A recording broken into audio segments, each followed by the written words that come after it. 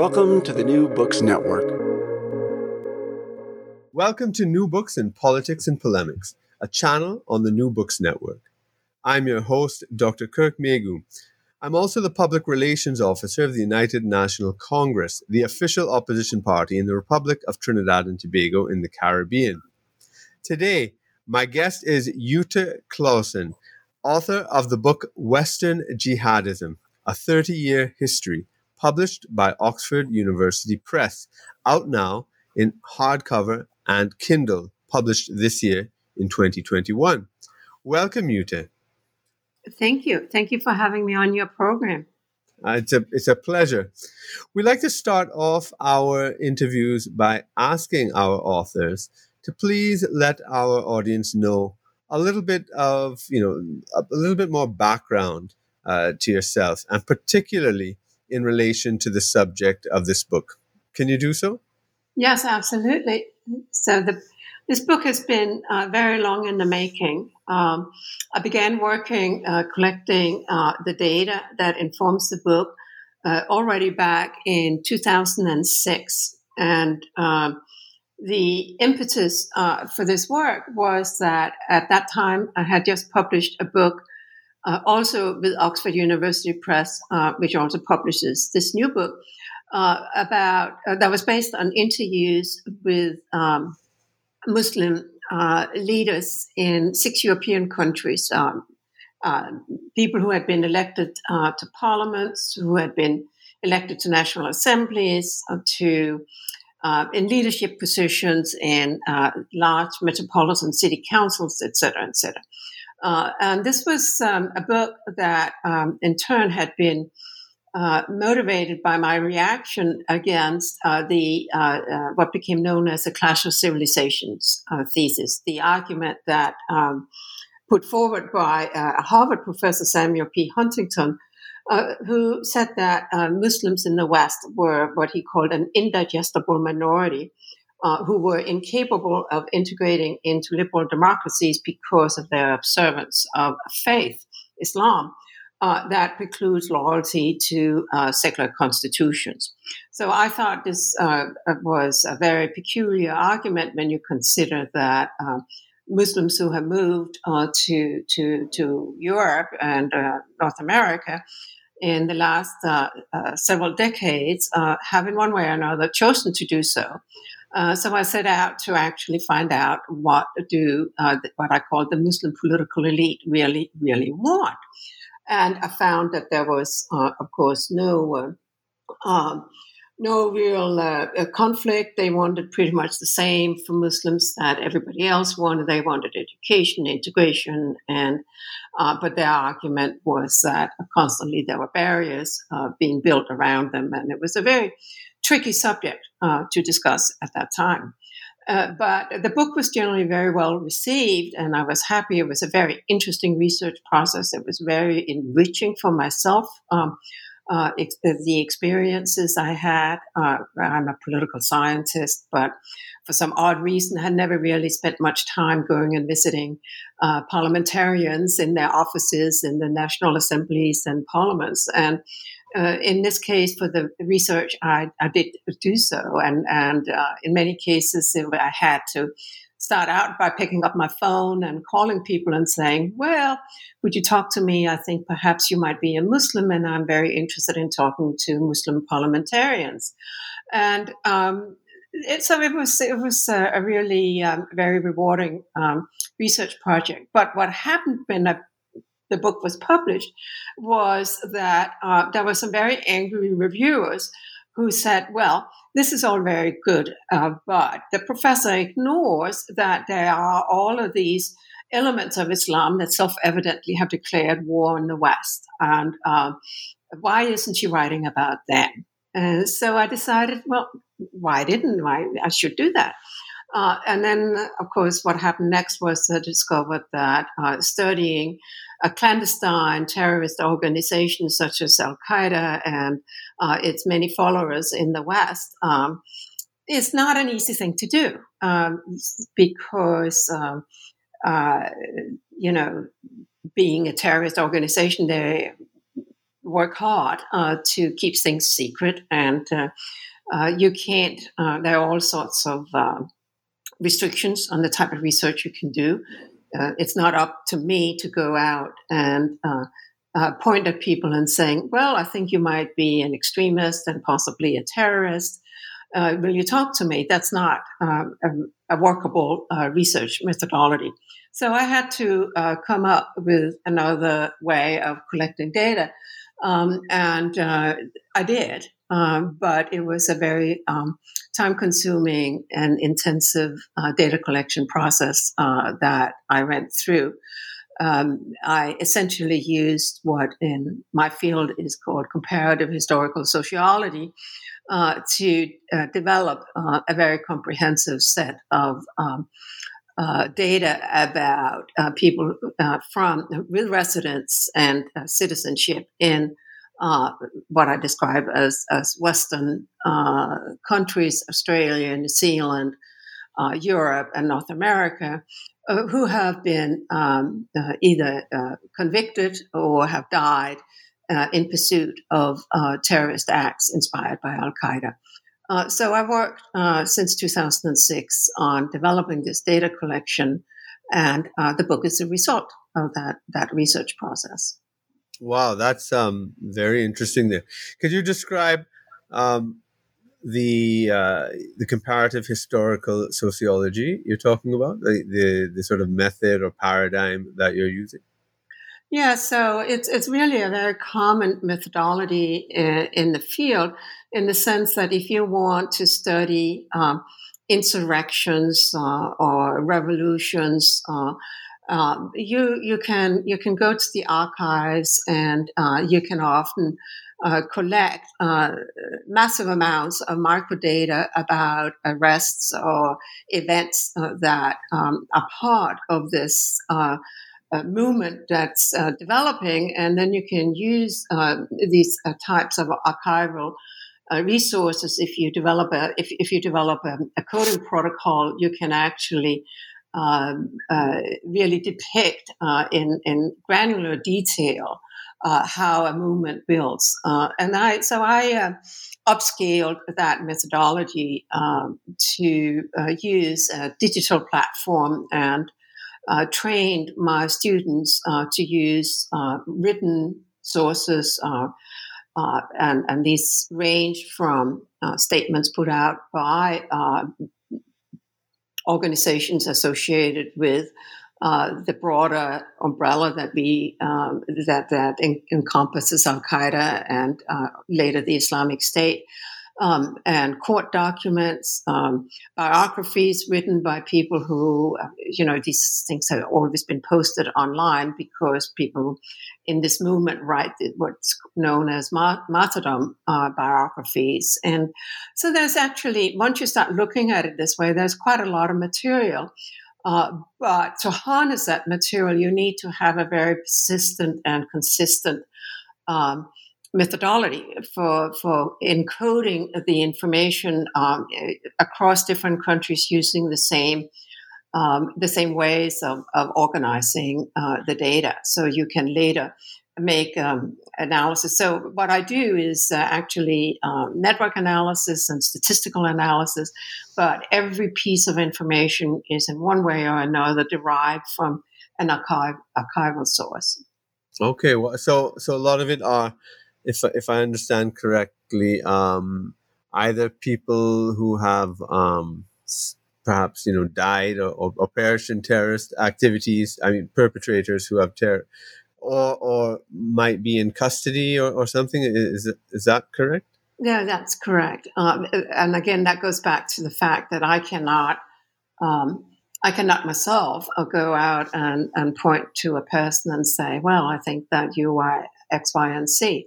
Mm-hmm. So I need to rely on some sort of external, either the person themselves will say, I'm going to now travel to fight for the Nusra Front in Syria because I am committed to this cause, or else I need some sort of other external statement by a government or others to say that this person. So the United Nations Security Council for instance, has a protocol in place that has been in place since after the 1998 bombings of the U.S. embassies in Nairobi and Dar es Salaam, has a process in place for designating international terrorists. So some of the people that I write about have been on that list, for example. Well, so, and you say this is basically 10 years of such research that's gone into making this book. Is that correct? Yeah, 15 years. 15. Wow. Yeah. I mean, there's nothing that can come close to this type of meticulous research, is there? That would definitely make your work absolutely unique in that respect. Am I right? Yes, it is. It's a unique data collection. At the end of the day, I now have about 7,000 individuals in the data collection, but the book is based on a total of 6,500 people. And so the inclusion criteria, as we call it here, is that these are people who are Westerners and who have declared themselves or acted on behalf of the global jihadist movement associated with either Al Qaeda or the Islamic State.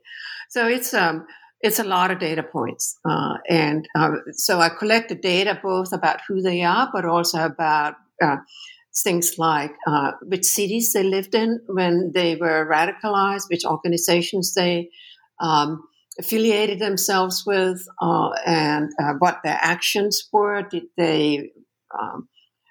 Did they travel abroad to go and fight for a foreign designated foreign terrorist organization, or did they do something at home? And I think one of the really surprising findings that come out of my book is that based on all of this evidence, it's quite clear that the first thing that most of the folks that I'm writing about want to do is actually to travel abroad and join a foreign terrorist organization. The first choice of action is not, as many people assume, to attack the so-called homeland, their own territory. Right. That's interesting. Well, there are two aspects we can look at there. One is, you focus on Westerners. I presume you mean persons living, Muslims living in the West, either who might have been there for a couple of generations or more, and also maybe people who have just moved there within their lifetimes, I suppose. And that is, so by Western jihadism, what you use in the title, is that the definition of it, or how would you define Western jihadism? Well, so you have defined Western, which is, in some regards, a complicated term but I can't study everybody. I was dependent on using sources that I could access and languages I could read.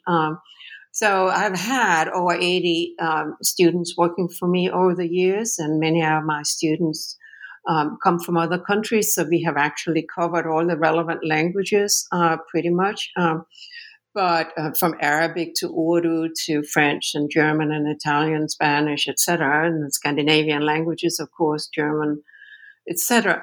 So that part was practically necessary for me to create some boundaries.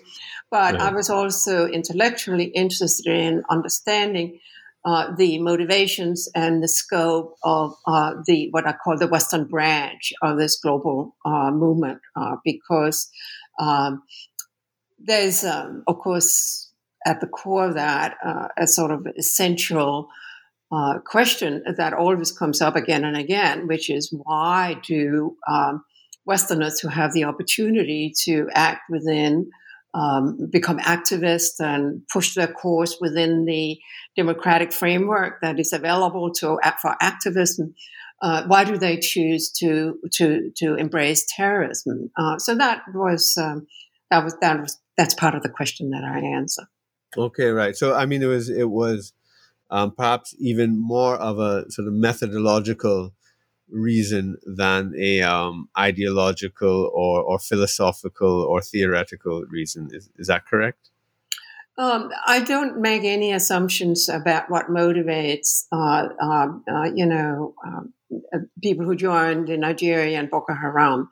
Mm-hmm. I don't know that you can extend and extrapolate from my findings outside this parameter that I'm describing about that's based on freedom of choice.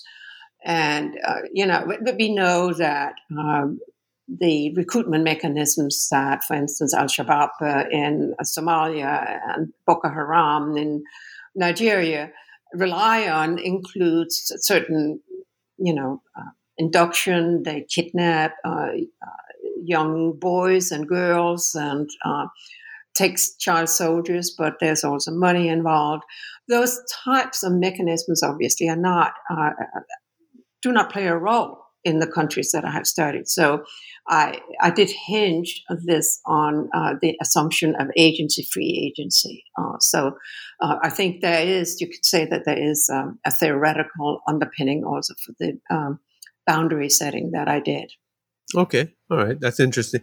Yeah, because one of the things you mentioned, I mean, I want to get into the more general aspects of it, but specifically you mentioned something already that what you found is that many of these recruits who live in the West want to go to Syria or wherever the front may be of fighting rather than attack the UK or America or wherever it is they live. That's interesting. And for me, I have to say there's a bit of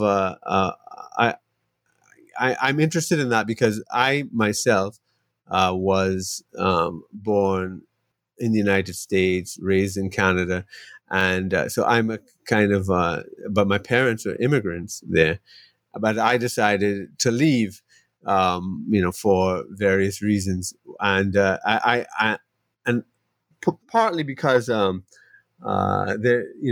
did have feelings of alienation and so forth, and I am very interested in that with respect to these people. I could probably see. So I don't know if you explored issues like that it's perhaps a sort of misdirected, if you want to put it that way, but some sort of response to some sort of misdirected response to their prospect of integration or something. Is that something that, first of all, it sounds like it's something that contradicted perhaps what other people thought. So your research has uncovered this, that people want to go back, and then have you explored, maybe, the reasons and thinking behind that? I think that would be very interesting.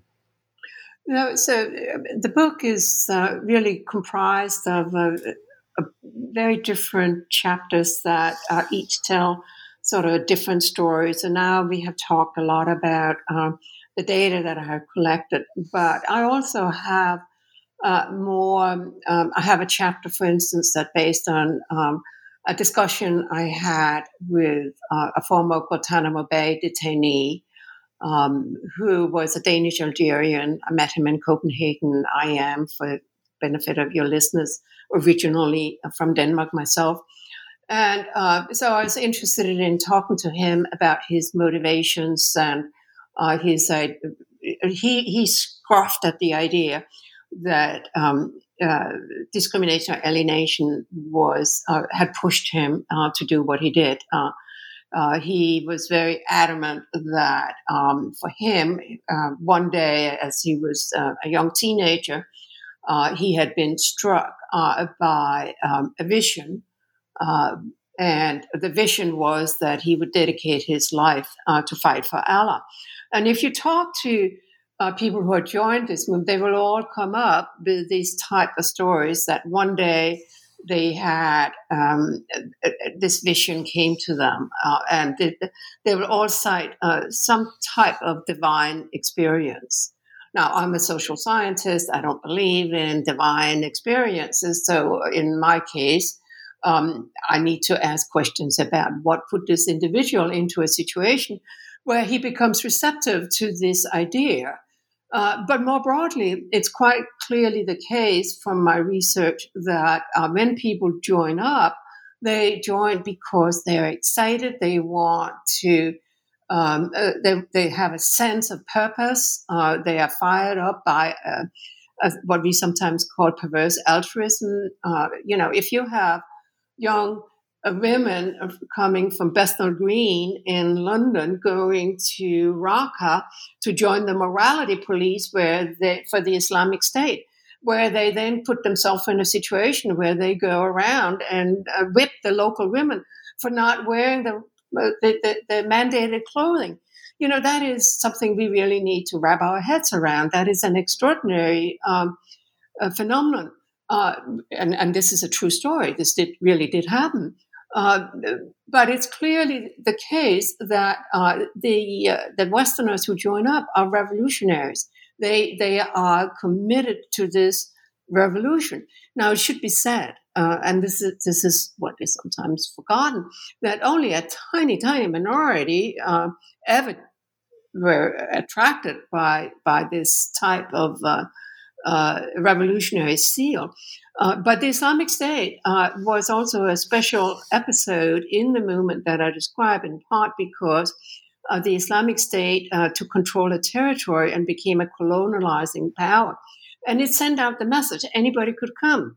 Al-Qaeda back in the 1990s, when they had training camps in Afghanistan, were not interested in having teenage girls from Bethnal Green coming, flocking to Afghanistan. The Islamic State were happy to have them come and wanted them to come because they wanted to use them as part of a colonization project. And they wanted to hand them out as wives to reward the fighters. So in the 30 years that I describe, there are things that have changed, but I also describe some pretty consistent patterns. And one of those consistent patterns is that the people who join are really motivated by zeal rather than by anger. Okay, that's interesting. Just as an aside, are you familiar with Hanif Qureshi's short story and film "My Son the Fanatic"? Yes. Yeah. Yes. Was that relevant? Did you find that relevant to you? Actually, I use it in a course I teach. Right. Yes. Yeah. I find that fascinating myself. Yes. And for listeners who don't know, it's about a Pakistani immigrant who is quite liberal, smokes, drinks, has affairs, whatnot, and his son, who was born in the UK, is a Islamic fundamentalist and who thinks of his father as a sinner. I suppose I can't remember what the exact word would be in the Islamic lexicon, but a very, very interesting phenomenon there. But yeah, so let me ask you, in terms of your book, what is the argument that you've come up with after looking at all this data and analyzing it, that, and particularly that might upend or surprise or deepen the more common understandings of the development of Al-Qaeda, ISIS, ISIL, etc.?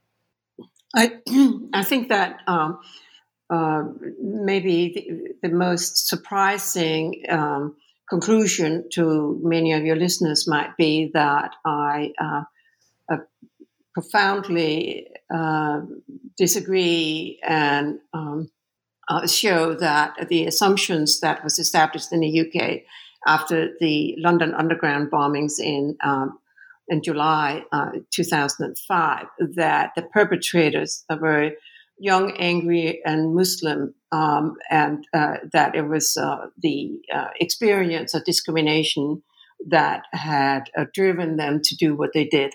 was just a misdiagnosis. The reality is that attacks like the 9/11 attacks, but also like the 7/7 attacks and the follow-up attack that misfired because the bombs didn't work on July 21, because it also 2005. Those were paired incidents, but most people haven't heard about July 21 because it didn't go off. I mean, the young men went on the tube with their backpacks, but their backpacks bombs misfired. So everybody remembers the 7/7 bombers, but the 7/21 bombers are not remembered so much.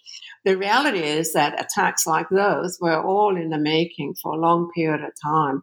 And Mohammed Siddiq Khan, who was really the quartermaster, the leader of the both of these two attacks, actually had gone to the training camps already before the 9/11 attacks, and was selected by a British Pakistani named Rashid Rauf out of the training camps that at that time he had actually first gone to a place in Pakistan, and was then taken into Afghanistan and was given his mission. If you look back, it's obvious that there was a hand of Al-Qaeda in all of this, because we later got the martyrdom videos that had been filmed long before the attacks were carried out.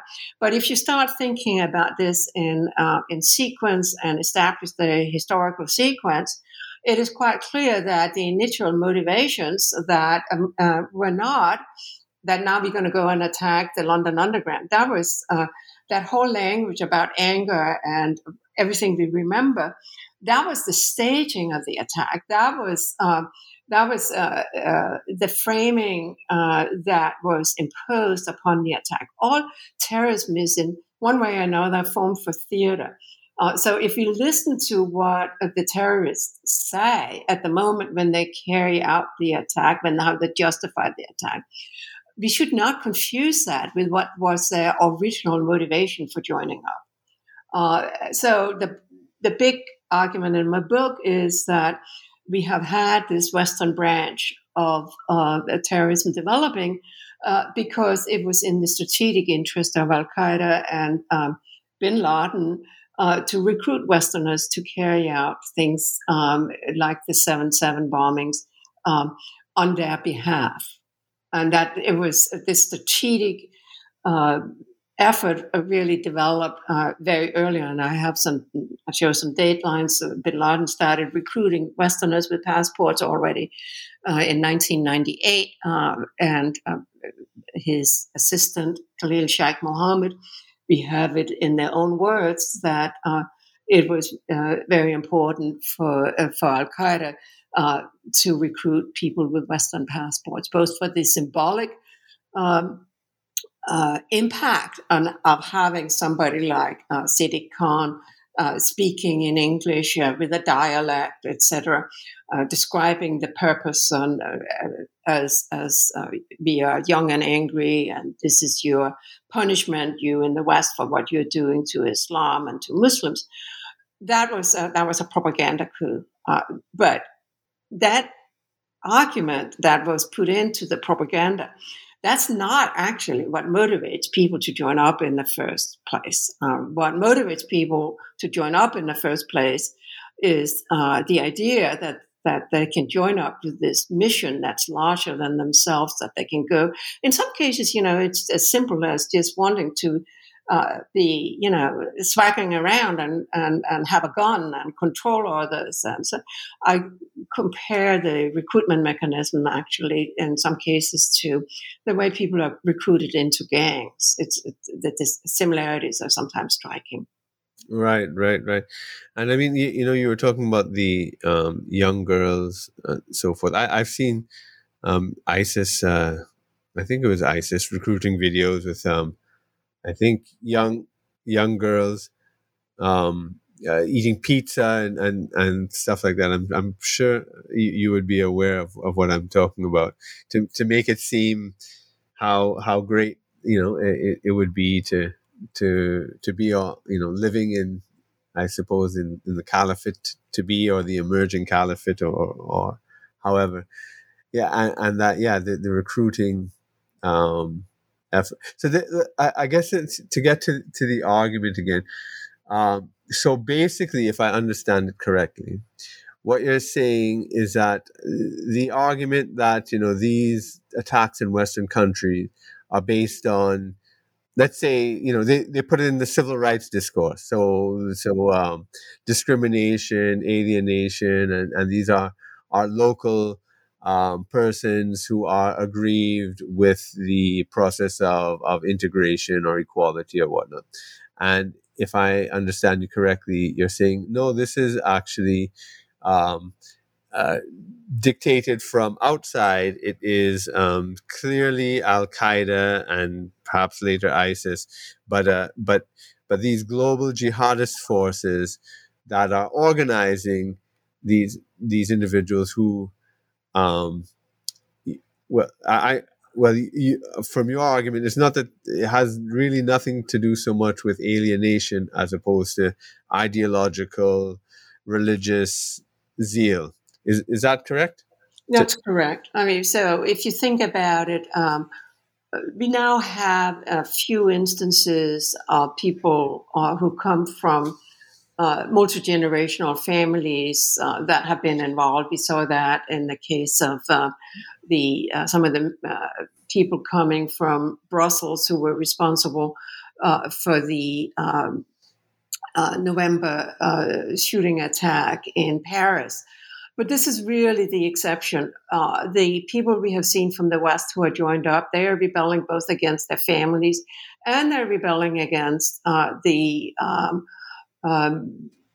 they're changing themselves into this avatar for the global jihad. And there's, I think it's important to recognize that people who are upset about the way Muslims' lives are lived and think that Islamophobia has been a serious hindrance to the efforts on the part of Western Muslims to live their lives fully.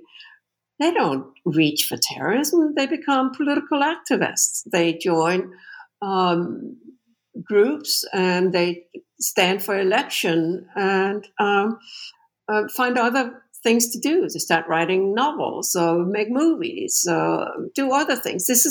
So we're talking about a very different phenomenon, and I think it's just really a disservice to our own understanding of what we are dealing with if we conflate the Western branches of the globalized jihadist movement with anger against an opposition to the way the West characterizes Muslims. That's very interesting. I think that's a very important point. Yes, that the response to any sort of civil rights or Islamophobia or whatnot does not automatically go to terrorism, that you want to blow things up. But just like with most other human beings, it's political activism and whatnot, cultural activism, etc. That I think that's an excellent that's an excellent point. So how did your research lead you to that conclusion, particularly with all that data you've gathered? Well, so I have most of the book is about the global picture, how the Westerners fit in. The cover of the book looks like an airline route map. There are lines there that tie little dots in North America and Western Europe and Australia in with all the global hotspots in Somalia, in Afghanistan, and elsewhere, particularly, obviously, in Iraq and Syria. So this route map is actually developed based on data that I have coded of communication acts between the 6,500 Westerners in the database and um, uh, their counterparts, where they had traveled, who they had talked to. And the depiction is a sort of very visual image of the global integration of the Western movements with the rest. And one of the important things to remember is that the jihadist movement, and I call them the jihadists, which is a somewhat controversial term, in part because I regard this as of a religiously inspired revolutionary movement that has taken certain parts of the Quran and certain parts of the history of Islam and twisted it into a theory a historical theory of the world, but also the future. They believe in this coming apocalypse where all the saved souls will fight against people like you and I, and with divine intervention will take over the world. And they really do believe in this apocalypse in a big way. That chapter I have in the book with my conversation with the Danish Algerian who had at one point in time ended up in Guantanamo Bay, really highlights how this thinking is very, very real for the people who join up. But it is a revolutionary movement in the sense that they thrive on globalization. If you think about nationalists, they mourn the erosion of borders caused by globalizations, but the jihadists celebrate the end of the nation state. Their ultimate goal is to upend every existing Muslim's country and create this utopia that many people would call it dystopia, where there is no state and divine law in there, as they interpret it, will control what they describe as Muslim lands. And that revolution they see starting out of the core territory and that they describe as the Khorasan, which is a territory that sort of broadly covers parts of Afghanistan, parts of Iran, and stretches into what is also Syria and Iraq. This sort of symbolic heartland from where the revolution is going to spread is very important in their thinking. And that's why, I talk about the Westerners, but I stress again and again that this is really a war to control the Muslim mind. It's a war over what Muslims do, and they seek to control what Muslims do and think about Islam. Yes. I mean, and I guess this also goes into, I suppose you can call it like a civil war within Islam, and then in all the mosques all over the world, the Salafists and control over the sort of ideology. I don't know if you get into that so much in your studies at all. Do you? And I was more interested in what do they actually themselves believe. I describe what my approach as what I call a behavioralist approach. Mm-hmm. So I do talk about what the so-called public intellectuals of jihad say, and how they see this forward strategy and their disagreements. These are people mm-hmm. who are very they always disagree with each other. Yes. One of my points is, though, that I think we have sometimes overestimated how important their disputations are of each other's point. At the end of the day, they're actually quite good about following in line. They have a very acute sense of who the enemy is and who is the friend, and so even they're very forgiving if at some point in time a comrade in arms step over to the other side. So the split between the Islamic State and Al Qaeda is very interesting in that regard, because at the top level, it was a very deadly disagreement. The Islamic State sent suicide teams in to kill members of the Nusra Front and the Al Qaeda affiliate in Syria, their top leaders. But when you look at the bottom, at the sort of down the pyramid of followers, this was a split that was very unwelcome. They described as fitna. Closed the door on this fitna again and again. You saw the recruiters in Western Europe say, close the door on this fitna. And many tried to have a foot in both camps as long as they possibly could. So I think that at the bottom of this chain of command, the activists actually will be happy to switch back and forth. We saw also we have seen efforts to the San Bernardino attackers dedicated their attack to both groups, to both Al Qaeda and to the Islamic State. Right. Now, I mean, in the global situation right now, at least dominant in the consciousness, let's say mass media consciousness, Al Qaeda and ISIS seem to have, been subdued, and I mean, because of Afghanistan, the withdrawal from Afghanistan, the Taliban is kind of resurfacing in terms of the mainstream discourse, at least. For people who may not be so familiar with all the details between, let's say, Al Qaeda, ISIS, and the Taliban,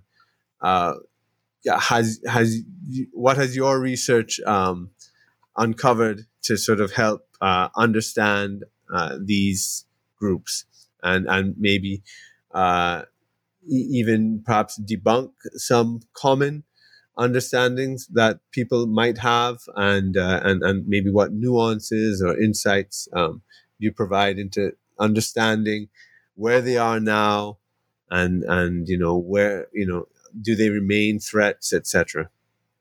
So most of my work on this relies on evidence and intelligence published by the United Nations Security Council's analysis team. I do not myself have the capabilities to really talk about what's going on in Afghanistan. Mm-hmm. But what I will say in this context is that we know that already 2 years ago, Ayman al-Zawahiri had a personal meeting with the new generation leading the Haqqani Network. The Haqqani Network is a mix of a jihadist organization and a crime cartel that makes a lot of money off drug trades, international drug trade. And it's mostly based in northwest Pakistan, but it's also based in Afghanistan. And the Haqqani Network is part of the broader umbrella that is what we call the Taliban. The Taliban is not a uniform organization. It's a coalition of warlords. Mm-hmm. And the Haqqani Network has always been very hospitable to Al-Qaeda. And according to the United Nations Security Council's analysis team, already by the time that peace was being made in Doha with the Taliban and the negotiations that led to the situation the withdrawal and the situation that we are faced with now in Afghanistan, Al-Qaeda already had safe haven in 15 of the Afghan provinces. So, yes, Al-Qaeda is back. Al-Qaeda is lying low in Afghanistan, but has found a new safe haven. It would be incredibly naive for anybody to believe that the Taliban would kick them out. We see now references in the press to promises made by the Taliban as part of these negotiations in Doha to not allow a home to Al-Qaeda. But even there were no so promises made. That is not accurate. The Taliban is ideologically not able to disavow the jihadists. The Taliban is a different type of organization than the globalist jihadists. Right. They are focused on taking control of Afghanistan, and they have many disagreements among themselves. But they first want to impose religious law in their understanding of it on Afghanistan. But they cannot actually disavow the comrades in this other branch of the Salafist jihadist movement, and will not do so. So we are faced with a very difficult situation. It is the case, I believe, that under Ayman al-Zawahiri's leadership in the last 5 years, a decision was made not to attack the United States and let the Islamic State take care of attacking Europe. And this was a tactical decision that Al-Qaeda has made in order to consolidate its organization and protect as its troops as much as it could against retribution from the United States. Meanwhile, there have been a drone campaign actually against many of the leaders of Al-Qaeda. There are not very many people left of the first generation. Basically, it's Ayman al-Zawahiri and somebody named Saif al-Adel, who for a period of time was believed to be based in northern Syria, but now probably is in Iraq. In Iran, but nobody really knows for sure where he actually is.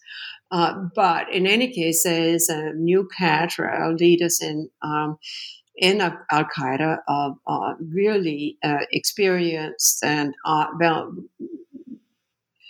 men who have joined as part of during the Syrian civil war.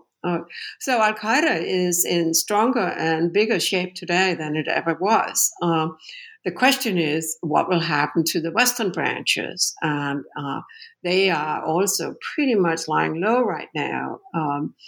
So we don't know. You make a prediction now, but the one thing I will argue about the future is that the next wave of terrorist attacks is already being planned right now. When we look at Al-Qaeda's history, planning takes place. I describe in my book terrorist attacks are a little like stars. They are formed long before you see them. And Right. I believe that we need to worry very much about the next 5 years. So, in terms of understanding these three groups, tell me if my understanding would be was kind of accurate. Taliban is kind of like a Pashtun ethnic warlord organization, so Afghanistan, Pakistan area, and although but it shares the Salafist jihadist ideology, so it is, accommodating to ISIS, Al-Qaeda. ISIS too is probably a bit more broad-minded than the Taliban, but they're still very much focused on the Levant, what we call the Middle East, and so forth, and actually establishing. Whereas Al-Qaeda is more the kind of globalist, I don't know what you want to call the vanguardist movement, kind of coordinating global Muslims for jihad. Is that a accurate way of kind of differentiating the three? Yes, I think you did very well there in summarizing that. So, one thing that we know a lot more about bin Laden's thinking now because of all the archival material that has come out of the hoard taken from his house in Abbottabad. And when we read his letters, when we read his thinking, it is striking how secular his revolutionary zeal was, how much of it actually resembles the sort of basic avant-gardist proto-revolutionary movement. He was writing constantly about how the financial crisis for sure was a signal that the decline of the profits in the United States were going to take down the regime. Making me, when I was reading it, I was thinking, it's more of Lenin than I was thinking of a revolutionary Islamist, Mm-hmm. and his thinking always was that imperial powers could be brought down by a proto-Maoist strategy of insurrection and because the costs being imposed on the inflexible superpower would be such that it would bring down and cause the United States to withdraw. And, that's why people are saying rightly right now that the jihadists jubilant. They consider the American withdrawal from Afghanistan as proof that bin Laden was right, that the imperialist power could not sustain the costs. Right. Now, the last chapter in your book is called "The Never-Ending Forever War." For the readers, could you just briefly tell us what you mean by that? Do you mean that this will never end, in your opinion? Well, it's tongue in cheek, but yes, I think that there has been the strategic thinking about how to deal with Al Qaeda has failed to grapple with the fact that this is a globalized non-state actor, and the constantly Al Qaeda has been underestimated, and so I warn against that. We know already that there are organizations in Africa and Asia that are associated broadly with Al Qaeda. There is a sort of shift in Al Qaeda thinking from the glory days of bin Laden in the 1990s to thinking more about creating what they call localized emirates. It's sort of what I call a local global phenomenon where bastions is like a global checkboard where bastions are being created here and there. But on top of that, the global elite within the cadre, the commanders, are extremely well connected and hopscotch from one location to another, and they do communicate. There's no doubt that Ayman al-Zawahiri's ability to communicate with the troops was and has been deteriorating. There's been speculations that he was dead. Now, we did get over the weekend here a 9/11 anniversary greeting for Ayman al-Zawahiri. That doesn't definitively prove that he's currently alive, but there are references in what he says that show that he didn't die in November last year, as often assumed. So we don't know where he's based, and we don't know the extent to which he and his most intimate associates continue to call the shots. It's fair to assume that the control and command chains have deteriorated rather dramatically. But that doesn't mean that this isn't a coordinated movement. For one thing, the ideology has really an action plan embedded, and that in itself coordinate the move and provided a certain element of leadership very well.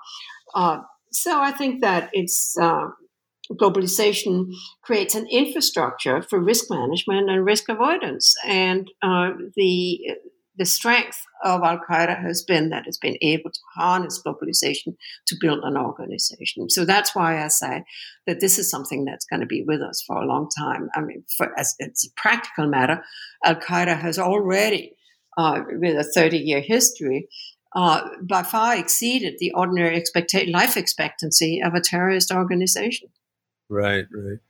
So, I mean, I was going to ask you, I mean, it's, maybe not possible to summarize your, 15 years of intensive data gathering in this book so simply in a sentence, but if there's an overriding message that you want to leave your readers with, would that have been it? What you just said, that basically Al Qaeda is a is embedded in a sense in globalization itself, and therefore is going to be with us for a long time. Is that the message you basically want to leave your readers with, or what? Yes, that's very well put. I mean, they fight not for control of a particular patch of land. They fight against the system of states, and they fight in particular against the system of Muslim states. So they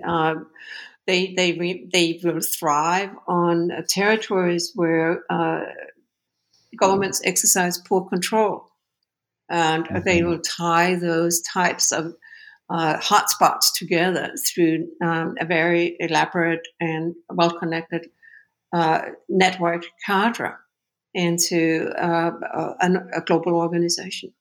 Oh, okay. All right. Well, all right. That's very interesting. Before we close up, I just want to ask, are there any other projects you're working on right now that you'd like our audience to know about? Yeah, so I'm taking a rest now. This has been a big job pushing out this book. But I'm very interested in trying to harness data science to develop profiles of how people become radicalized to a point of being able to kill in the name of an ideology. And so one of the aspects of my work has been that I have shown that we do actually see behavioral changes, that when people becoming a terrorist is learned behavior. It depends on opportunity to latch on to others, peer groups, but it also involves a remaking of the self into being capable of killing. Terrorists kill not to enrich themselves or because they're evil people. They kill for a purpose. We often describe them as evil. George Bush famously described Al-Qaeda as evildoers. And for sure, terrorism has elements that we often will describe or be tempted to describe as evil. But that's exactly part of the message. They aim for this type of shock effect. So I'm very interested in seeing if we can generalize what I know about this process of becoming capable of carrying out violence in the name of an ideology across different ideologies to sort of create a behavioral profile of extremist radicalization leading to violence. So I did some work recently on a new group known as incels, the involuntary celibates. They are really a challenge to our understanding of terrorism because nearly half of them, they're very lethal. When they kill, they really kill large numbers of people often. But they also, generally speaking, mentally ill. At least half of the people that I have studied have a mental health diagnosis before they go down the trajectory of actually committing violent incidents. So normally we regard terrorism as, simply the opposite of mental illness. You can't have. Al-Qaeda did not want to deal with mentally ill people. So we are looking at a sort of weird diffusion of violent extremism that we don't know quite how to characterize. So that's what I'm interested in working on. Wow, that's very interesting. I look forward to that. Thank you. Thanks very much for this interview. It's been really informative and thought-provoking. Once again, the book is Western Jihadism, a 30-year history. And we've been speaking to the author, Jutta Clausen. It's been a pleasure. Thank you for giving me the opportunity to talk about my book. I'm grateful.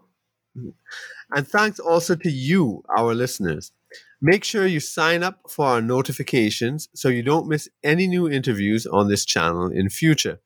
I look forward to seeing you on the next episode.